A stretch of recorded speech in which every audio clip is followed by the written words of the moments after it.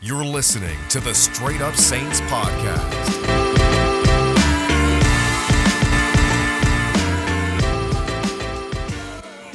What is up, Who Dat Nation? Welcome back inside another edition of the Straight Up Saints podcast presented by Boot Crew Media and Hornitos Tequila, the official tequila of Boot Crew Media. And if you guys are watching on video format, you can check out the code for DraftKings. Use the promo code SUS, all capital letters for Straight Up Saints. Obviously, go help yourself out, win some money on DraftKings. So the Saints and the Buccaneers for the second time this season are going to meet first time around. You guys all know how that one went. It was an emotional roller coaster, I would say, for a game. You have the Saints end up winning. You have that crazy pick six with PJ Williams, but there's the aftermath of it. Jameis Winston goes down, and obviously the trajectory of the season has changed since. The Buccaneers, on the flip side, they're in a position to win the NFC South, and they can do it on Sunday night. So there's a lot at stake for this one. It's going to be completely different for the first time, and I know I say that a lot, where you could take a first matchup and throw it out the window, but this one specifically, it's the first time we're going to see Taysom Hill against the Buccaneers. We have seen Trevor Siemian play against them. We have seen Jameis Winston briefly play against them. We have seen Teddy Bridgewater in 2019 play against them. We've obviously seen Drew Brees play against them. Now we're going to see what Taysom Hill can do against them, and it'll be fascinating. It'll be fascinating to see. Obviously, with Taysom, you lose that passing ability in terms of efficiency, although 15 of 21 last week, the Saints are going to need more of that. So I'm going to talk about what the Saints need to pull off the upset, who is in, who's out, or at least the way it looks for now. Talk about the Buccaneers side of things, although, you know, with the way it goes with them, obviously they got Tom Brady, which means they got the football gods on their side, which means they're pretty healthy, relatively healthy, I would say, at this juncture in the season. I'll give some updates going on, things that I'd like to see in this game, because again, I'm not expecting a Saints victory. If they get it, you know I'm going to be pretty pumped up on that next podcast. And if they don't, I understand. You're playing a Buccaneers team that has a lot to play for, just like the Saints. So I'll break all of that down. I'm also going to briefly give you guys my thoughts on No Way Home, because that is coming out this Thursday night, and you guys are probably listening to it this Thursday morning. And man, I'm pumped. Thursday night, I'm going with my brother, going with a couple of my friends and my cousins, and it's going to be pretty damn fun. So I'm going to give my brief thoughts on what I want to see from that movie as well. I know you guys are going to be like, oh, it's a Saints podcast. Well, after I get through the Saints stuff, if you don't want to listen, turn it off. And if you want to hear what I have to say about it, great. And if you liked what I had to say about it, let me know, because I would like to explore that world too. So let's get into it. Saints injury report for this Wednesday. Honestly, I'm going to say it's somewhat encouraging and obviously somewhat discouraging as well. So the good news, Pete Werner came back at practice. He missed the game against the Jets. You had Gardner Johnson, limited participant, Marcus Davenport, limited participant, Taysom Hill, full participant. Those are all the good news ones. The bad news, still no Ryan Ramczyk. Armstead did not participate. Caden Ellis did not participate. Those are the bad ones for here. And then obviously, you know, some minor ones. Lil Jordan Humphrey didn't participate, and Garrett Griffin did not participate. So that's the injury report for the Saints. On the Buccaneers side, no Jamel Dean, no Leonard Fournette, no Richard Sherman, no Antoine Winfield. Limited participant was Jordan Whitehead, and also and then two full participations, JPP and Bradley Pinion, the punter of the Buccaneers. We'll see what happens. Jamel Dean, I think he's got an illness. I would imagine, since it's not COVID-19 related, he should be good to go. And if he misses, that would be big. Sherman, look, Achilles can be scary, so we'll see what happens there. But if Dean and Carlton Davis and Sean Murphy Bunting are playing, they're not going to need Richard Sherman. I would say the big one is Leonard Fournette. Leonard Fournette's been a really good running back this season, just coming off a 113 rushing yard game against the Buffalo Bills. If he doesn't play, that would be the big one, because they just put Gio Bernard on IR. And with Gio Bernard out, that gets rid of your receiving weapon. And if Fournette is out, then that get rid of your best runner. Now, they do have Ronald Jones, so it's not like they wouldn't have any runner in there that Bruce Arians can't trust. But that would be a big loss. I know that Leonard Fournette can be considered one-dimensional at times, but he's had a really good season, and he deserves his flowers. So if he misses it, that would be the big absence there. But overall, I think the real concern is the tackles. And there's two thoughts on it. One, I'm not going to get all up on the Armstead thing, because this could just be their way of monitoring him. And again, if you rest him for a couple of days, maybe he'll be a little bit fresher than you'd expect on Sunday. So that's a possibility. The reality of the situation is, though, I don't know how you extend Teron Armstead after this year. And there's a lot of factors. There's one, the Saints don't have a lot of cap space. Now, I'm not one of those idiots. I know the Saints will find a way to make it work. But the Saints aren't going to be in the luxury of Yes, you will pay Armstead big bucks, and yes, you will pay Marcus Williams big bucks, and you'll be aggressive and add other players. Like, there's just not that scenario, in my opinion.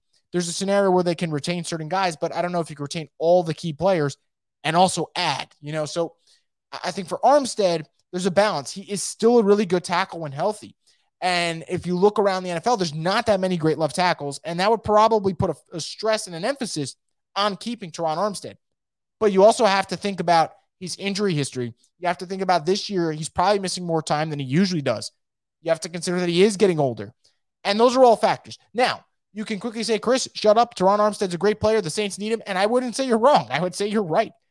But I think there's the balance. So with Armstead, not going to go completely overboard here, but if he does miss this game, yet again, that's another game that the Saints would not have him. Ramczyk on the other side, I don't know what's going on there. This would be 4 weeks, I think, that he's missed. It doesn't seem like he's getting any better, but he wasn't put on IR, which makes no sense. I'll say this about the Saints. I'm not going to get into a huge rant here, but I just always find it odd. Like, are they just misdiagnosing situations, or are players not recovering as quickly as they're expected to recover? Because why aren't they going on IR when they can? And like the Kamara one I get, Kamara had a setback, had the hamstring injury flare up, and that's why I didn't play.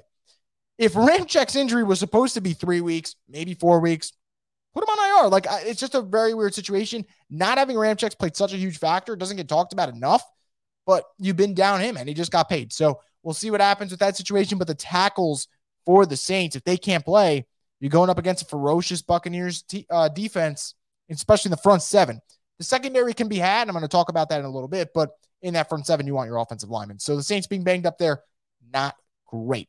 Now, there is this, idea that the Saints are going to get steamrolled on Sunday, and it might very well happen. The Buccaneers are playing for a division title. The Buccaneers are sick and tired of losing to the Saints in the regular season, and whether or not we like him or not, that old bastard in Tampa Bay, Tom Brady, he's playing pretty damn well. And he probably will win MVP this year, which is just absurd because, most 40-year-olds, should I say most 44-year-olds, are not sitting out here throwing 36 touchdowns in the middle of the season. But Tom Brady is, and I don't know what it is, if it's that avocado ice cream or PEDs that he's shooting up. I have no idea what it is, but he's having a great year. And I understand everyone's going to pick the Bucs, and heck, in 10 minutes from now, I'm going to tell you that I would pick the Bucs if I had to, but I don't have to. But the Buccaneers are not a perfect team. There is no perfect team in the NFL this year, so I'm not taking a shot at the Buccaneers. The Buccaneers probably have the best shot besides the Packers, I would say, in the NFC to make it to the Super Bowl, but they're not a perfect team. And there's two things I've noticed with the Buccaneers that, it just you bring it up and you say, all right, let me see how they do against these players. And here are the two things. Mobile quarterbacks have given them trouble.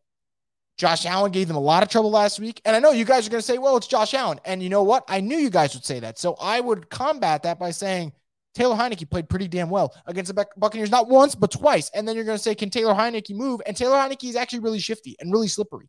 And he had a really, really efficient game against the Buccaneers back on November 14th. And here's the second thing. And this is through anything. Their secondary can be had. Taylor Heinicke played well against them. You go to the Colts game. I thought Carson Wentz had a pretty darn good game against them. Obviously, he had 2 picks because Carson Wentz from time to time gets loosey-goosey with it, but I thought he played well. I thought Josh Allen played extraordinary. I thought you even had Simeon when he came in relief duty played well. You had Jalen Hurts play decent football, especially running the football. Their secondary can be had. Their defense at times can be had, most importantly with multiple quarterbacks. But that also brings up this point. When you have a mobile quarterback and you can run the football, and the Saints are going to want to run the football, time of possession is huge. And this isn't some new discovery by me, so I get that. I don't care what team you're facing. If you control time of possession, if you play clean football, you're always going to have a chance to win.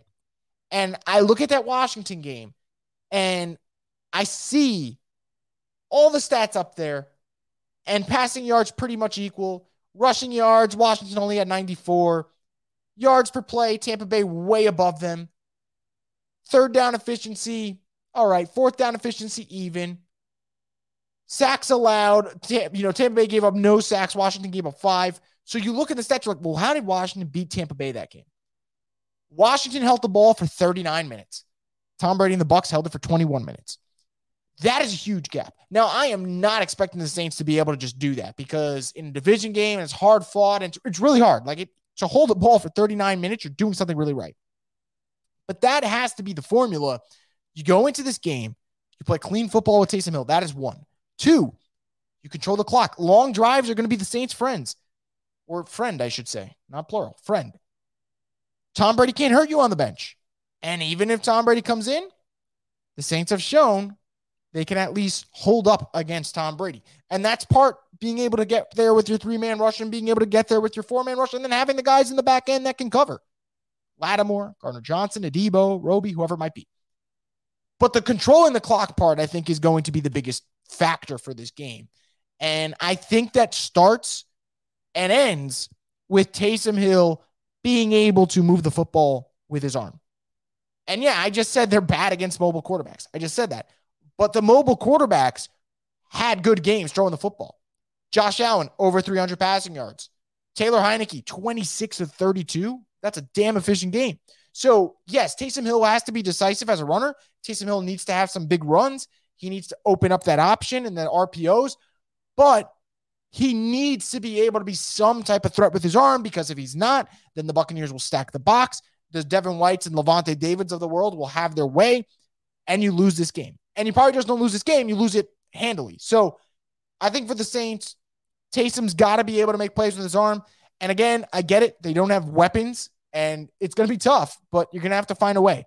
And I think that's why you're hearing an emphasis throughout the week of practice that they have to throw the football a little bit more than they've done. Against the Jets, they can just break the Jets' will. Against the Cowboys, they ran the football pretty well with Taysom. Offensive passing game, not great. So that for me is a huge key. The other key in this game, and I talked about it with Brady with a rush, but I'm very curious how the Saints secondary plays. And the Saints have the talent in the secondary, so this has nothing to do about talent. With the offense, a lot of it is talent-based. I don't trust the receivers. The tight ends are in and out of the lineups, although Trautman might come back. He did practice Wednesday, so that's good news for the Saints. The secondary, you got the talent. Marcus Williams, Malcolm Jenkins, Paulson Adebo, Marshawn Lattimore, C.J. Gardner-Johnson. The list goes on and on. P.J. Williams and Roby as well. Chris Godwin owned the Saints last time they played. He finished the game with 8 catches for $140 and a touchdown. A lot of it was on Gardner-Johnson. I'm really curious, how do the Saints adjust to that? Do they keep it the way it is and ride with Gardner-Johnson on Godwin? Well, that might be tough. Do you get Roby a little bit more burn in there? I'm curious as to how they go about it, but I think that's going to play a really huge factor. Because if Fournette is banged up and Antonio Brown can't play because he decided he wanted to get a fake vaccine card, which is still hilarious. Mike Evans, Marshawn Lattimore, I kind of know what I'm getting there. Evans will probably have a touchdown and 30 yards. And that will be it for the day, if I had to guess. Godwin is the one that he can just eat the clock. He can move the chains. He can just really just pummel you. And that is a factor for me. How do they cover Chris Godwin?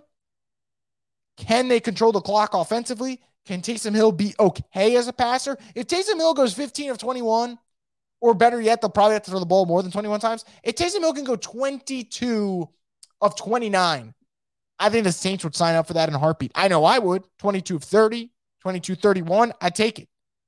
So, got to be efficient. Got to get after with the pass rush.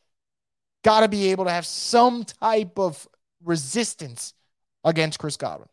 And obviously, a no-brainer here, and I'll just throw this one in there.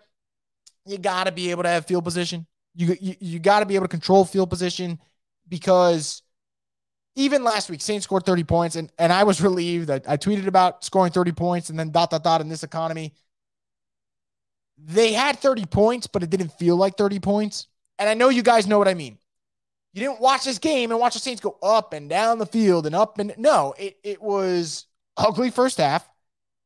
Okay, third quarter. And then fourth quarter, the Jets were like, I don't want to do this shit anymore. Just score your touchdowns. And that's kind of what happened.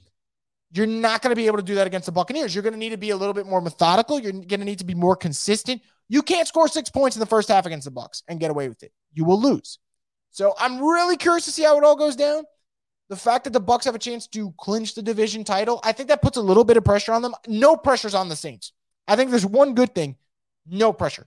No one's going to pick them. Chris Sims, Mike Tirico, even Drew Brees. I think Drew Brees will probably pick the Bucs. Tony Dungy, all of them on NBC when you're watching this Sunday night preview, they're going to pick the Bucs. And I don't blame them, obviously. But the pressure is going to be on them. It's not going to be on the Saints. That could be a good thing. But a tone needs to be set early. And you're not going to get, or at least I don't think, and if we do, my God, Twitter's going to be just burnt to the ground. You're not going to get what we got last year where the Saints just beat the crap out of the Buccaneers on Sunday Night Football. But in that game, the Saints immediately set the tone. Scored quickly, quick 3 and outs. Tom Brady was uncomfortable. And the Saints did that. Now, again, the Brady being uncomfortable thing is going to be such a huge key. As much as I stress Taysom being efficient, the minute Brady's uncomfortable, that changes a lot of things because then your offense isn't moving so well. And, I tweeted, a couple of days ago, so it's because I was talking about the Saints being an 11-point underdog, which I'm not a gambling man, but if I was, I would just say I like that number for the Saints. The Buccaneers offensively, last couple of weeks, 30 points against the Giants, 38 against the Colts, 30 against the Falcons, 33 against the Bills. They're playing great football, so I understand the spread, but I think the Saints just play them so tough in terms of a physicality standpoint that I'm really curious to see what happens. Now, also real quick, I just want to mention something about the Saints-Bucks game the first time while I said throw it out the window. Taysom Hill did not record a catch. Taysom Hill did not record a throw. He did not record a rushing attempt. This was an all Trevor Siemian, Jameis Winston affair.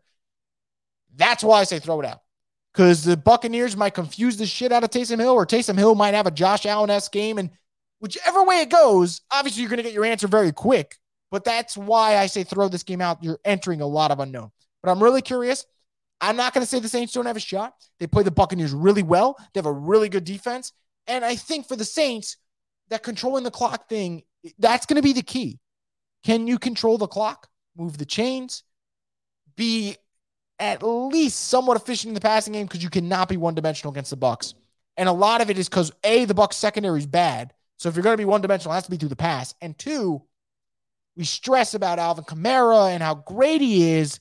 The Buccaneers have linebackers who can match his athleticism. There's not many teams, maybe 3 teams in the league. I think Devin White on the Bucs, Darius Leonard on the Colts.